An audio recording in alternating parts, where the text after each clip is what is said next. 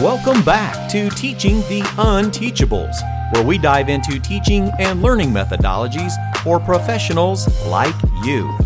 This episode brought to you by Regal Rexnord Gentech Motors, the leading brand in electronically commutated motor technology. Learn more at regalrexnord.com. All right, well, hello once again. Thank you all for joining Did You Know? Last month, we had the opportunity to hang out with Chris Mohalley from Regal Rexnord. Chris, how are you doing today again? Doing great. Happy holidays.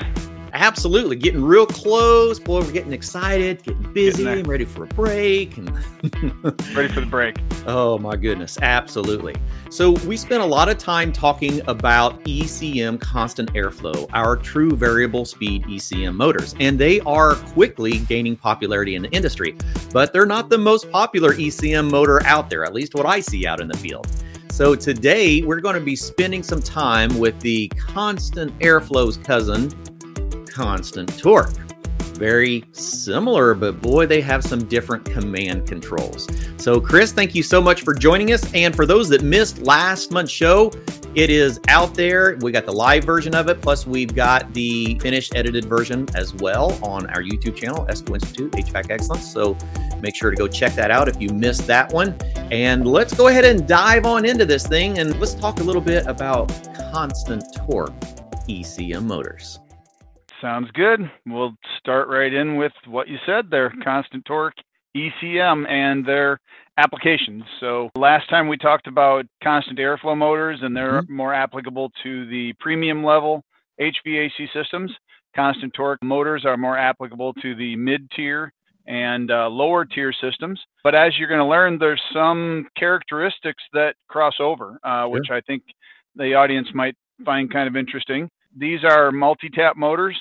Majority of them are multi-tap motors. I have to remember to change my teaching habits because the motors have changed in the last 5 years or so. Exactly. So the majority of them are multi-tap motors, very similar to a PSC motor, where if you want the motor to operate more or less airflow, you simply move to a higher or a lower tap value. And they're also constant torque, as you already mentioned. And as we did last time, we will delve into what constant torque really means, and especially what it means to airflow. These motors do perform very similar to a PSC motor, but we'll show exactly how similar and what that means as far as making airflow selections and diagnosing airflow performance issues. Yeah, absolutely.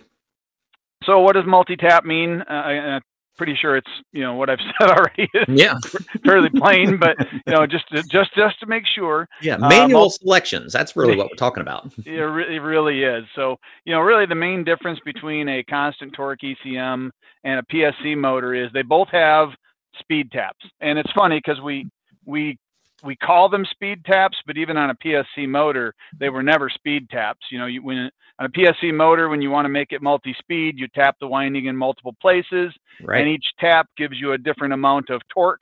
Each different amount of torque is going to give you a different amount of speed based on the load. Probably went a little too deep there, but so these makes sense to me. we call these speed taps, but really each tap has a programmed level of torque, and that level could be either a % of maximum torque or an actual ounce feet of torque. That, and again, if I go to a higher torque level, I'm going to get more airflow. A lower torque level, I'm going to get less airflow. But I'll default and go back to what the industry's comfortable with, and we'll just call them speed taps. And they look very similar. I mean, when we're talking about PSC motors, we had typically wires that were our selection, but on some of our manufacturers, we actually had plugs or sockets on the motor that was the tap selection. So when we look at our ECM constant torques, now we're going to see a similar type of plug. And so a lot of people are familiar with that particular look. When we're getting to the actual socket, we're going to go, oh, wow. All right. That's starting to look a little bit familiar to us, right? Well, what do they mean? What are we doing with each one of these taps? So the main difference here, again, being an ECM, is we provide line voltage to the motor continuously. You've got LGN, line ground neutral. The N is stamped on all of our plugs, whether it's a 115 volt, 230 volt, 277, or 460 volt. It's always stamped as N, so the N changes meaning.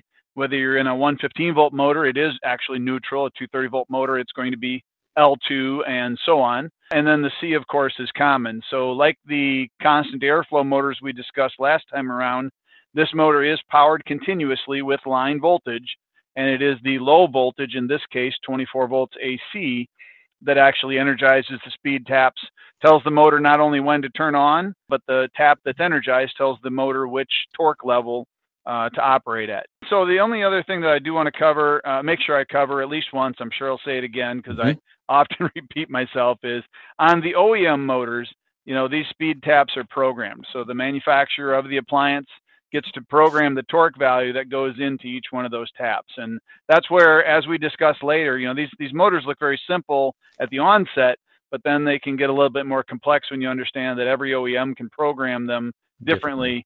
So so tap 1 may not always be low speed, and tap 5 may not always be high speed, just as an example. Yeah. Now I've ran into that before where they were, opposing. Actually had some that came from a manufacturer one time as a warranty replacement motor, and I got some calls from the field. Hey, these are not running at the correct speed. And I'm like, what do you mean? Right. And they're like, low is high and high is low. And I'm like, oh, that could be an issue. Yep, exactly. So, the best recommendation I can give technicians is to really treat these motors just like you did a PSC motor. Go to the door schematic or the unit manual, where you'll find either the color chart like we did for PSC motors, right, or in this case, the number chart that tells you what each number represents as far as high, medium, low speed, or other. Some manufacturers will actually label them as the heat tap or the cool tap or electric strip heat or something like that. And of course, we'll have to confer with those manuals for our airflow, because it's a constant torque motor. It does not maintain airflow like the constant airflow motor. And of course, we'll get into that in a little bit. So let's dive right into what makes the motor so different. So almost all constant torque motors built by us and our competitors use this same, and I like to use the word standard 9-terminal block. Okay. CLGN 1, 2, 3, 4, 5. It comes up to 9. You got a blank in the upper corner next to N. So I call it a standard 9-terminal block. And us and the competition build our motors with the same block. Almost all of them are using 24 volts AC to energize the speed taps. So what makes them different? If you look at the diagram that's on the screen, we see, and I'm using examples of how different manufacturers program the motors. This one programs the motor with tap 1 as low speed and tap 5 as high speed. Just like with a PSC motor, if I needed my IC heat is connected to tap 3. So if I wanted to increase my heating airflow, I would move the heat tap from 3 to 4, and I would get more airflow. Very simple. So now I'll give you another example, and if you didn't pay attention, I'll tell you what changed here. It's like a Where's Waldo. Tap 3 didn't change, but everything else did. Tap 5 is now low speed, and tap 1 is now high speed. And to your point, if a technician is not paying attention to the speed taps, they may move them in the wrong direction, which, obviously you can probably figure out if your amperage goes down and your airflow goes down. I probably went in the wrong direction. You can go the other way, but it's just as easy to reference the schematic and know what you're talking about when you're working on the unit. Right. This next one is going to give you even more reason to focus on that unit schematic. So, and this is actually fairly common in single stage package units that use constant torque motors. Sure. Because and especially if they're all electric. So an all electric single stage package unit might use one speed for AC and electric strip, heat pump, AC, heat pump, heat, and heat pump and electric strip. It may use one speed for everything, and if it does, it comes factory wired to that one speed. Now there's actually a high speed that I can choose here, but the key to this diagram is there are 3 taps on this motor that are not programmed. They have no functionality. So if I put 24 volts on tap 3, the motor's not going to run. Okay, absolutely. That makes sense. So it depends on how it was programmed from the manufacturer. No program, no run. Absolutely. So if I'm used to working on systems that look more like the previous one, or either one, I might think that going up to tap 3 is going to give me more airflow. The motor shuts off, and then I'm wondering, well, do I have a bad motor? Because I don't know enough about constant torque motors. So this is really probably more important for diagnostics, but also important for that technician that shows up on the job. They've got a frozen coil or a tripped limit, and they moved to it inadvertently. Again, package systems common, split systems very uncommon to have unprogrammed taps, but they inadvertently moved to a tap that has no program in it. Motor shuts off. I mean, I myself, if I didn't know better, would think something wrong with the motor. Bad motor. That would be the call that would come in. Right. That tap's not working. So that is a fantastic. If we get anything from this entire program, that is some super good information. All right. So here's another example. And this is pretty common in air handlers from one manufacturer. I'm not going to say who the manufacturer is. You see a low, medium, and high. And, if a manufacturer programs all 5, whether they program tap 1 is low or tap 1 is high, tap 3 stays the same. It's medium. And you might start getting the mentality that, well, the middle of the motor is always going to be medium. Well, that's not the case. If you look at this particular air handler, where they did low, medium, and high in 1, 2, and 3, and then they put tap 4 as the dedicated electric strip tap, and then C manual for tap 5, which my joke in class is always, well, that tap's never going to get used because the manual's never going to be left. Yeah, they actually have to open the manual to read this one and know what it is. Well, not picking on the technician that's currently on the job, but not a lot of manuals stay on the job site. So, exactly. We're talking to the technicians that don't read manuals. We're just encouraging them. Everybody else does, and we're so glad that you do. So this is my cue to throw out the RTFM. Read the full manual. Full manual, man. Those are some examples of the most widely format that constant torque motors are used in. Okay. Not very many. The 5 taps are 24 volts AC activated. The 24 volts AC turns the motor on. The tap selection determines how much torque it puts out. The manufacturer that programmed the motor tells you if it's low, medium, high speed, and away you go. Very, very simple motor. Funny that you mentioned earlier, PSC motors having terminal blocks. In the past 5-10 years, there's another competitor of mine that puts out a constant torque motor that looks like a PSC motor. Looks like a PSC replacement. That's actually, and I'm sorry for pointing that way. I've got it on my computer screen here. That's right. That is actually a constant torque motor with just leads, no plug. Sure. It has the same line, ground, neutral, common Still has to wires, be wired the same way as the ECM. 5 24-volt wires for its speed taps. So very, very similar and also very widely used by one manufacturer. Yeah. We put out a new motor recently called the N-Sight motor, where we changed the plugs. We went from the standard 9-terminal plug to 2 different plugs, and that was released primarily in 115-volt motors for the fossil fuel market. So I'll talk about that in a little bit. And then there's also two communicated modes for constant torque motors. One of those communicated modes is called PWM, and one is called 9-speed. And technicians that are paying attention to the manuals or the schematics are probably already seeing these because they've been out for quite a while. But I'm starting to I do tech support for us, so I'm starting to get more and more questions on these. So I'm recognizing that the awareness has grown on these motors. Manufacturers will take one of our motors, a technology that's new to the industry. They'll use it, and it'll take technicians a while to actually notice that something's changed different in the appliance. So some of these have been around for a while, and I'll talk about that when we get to them. Sure.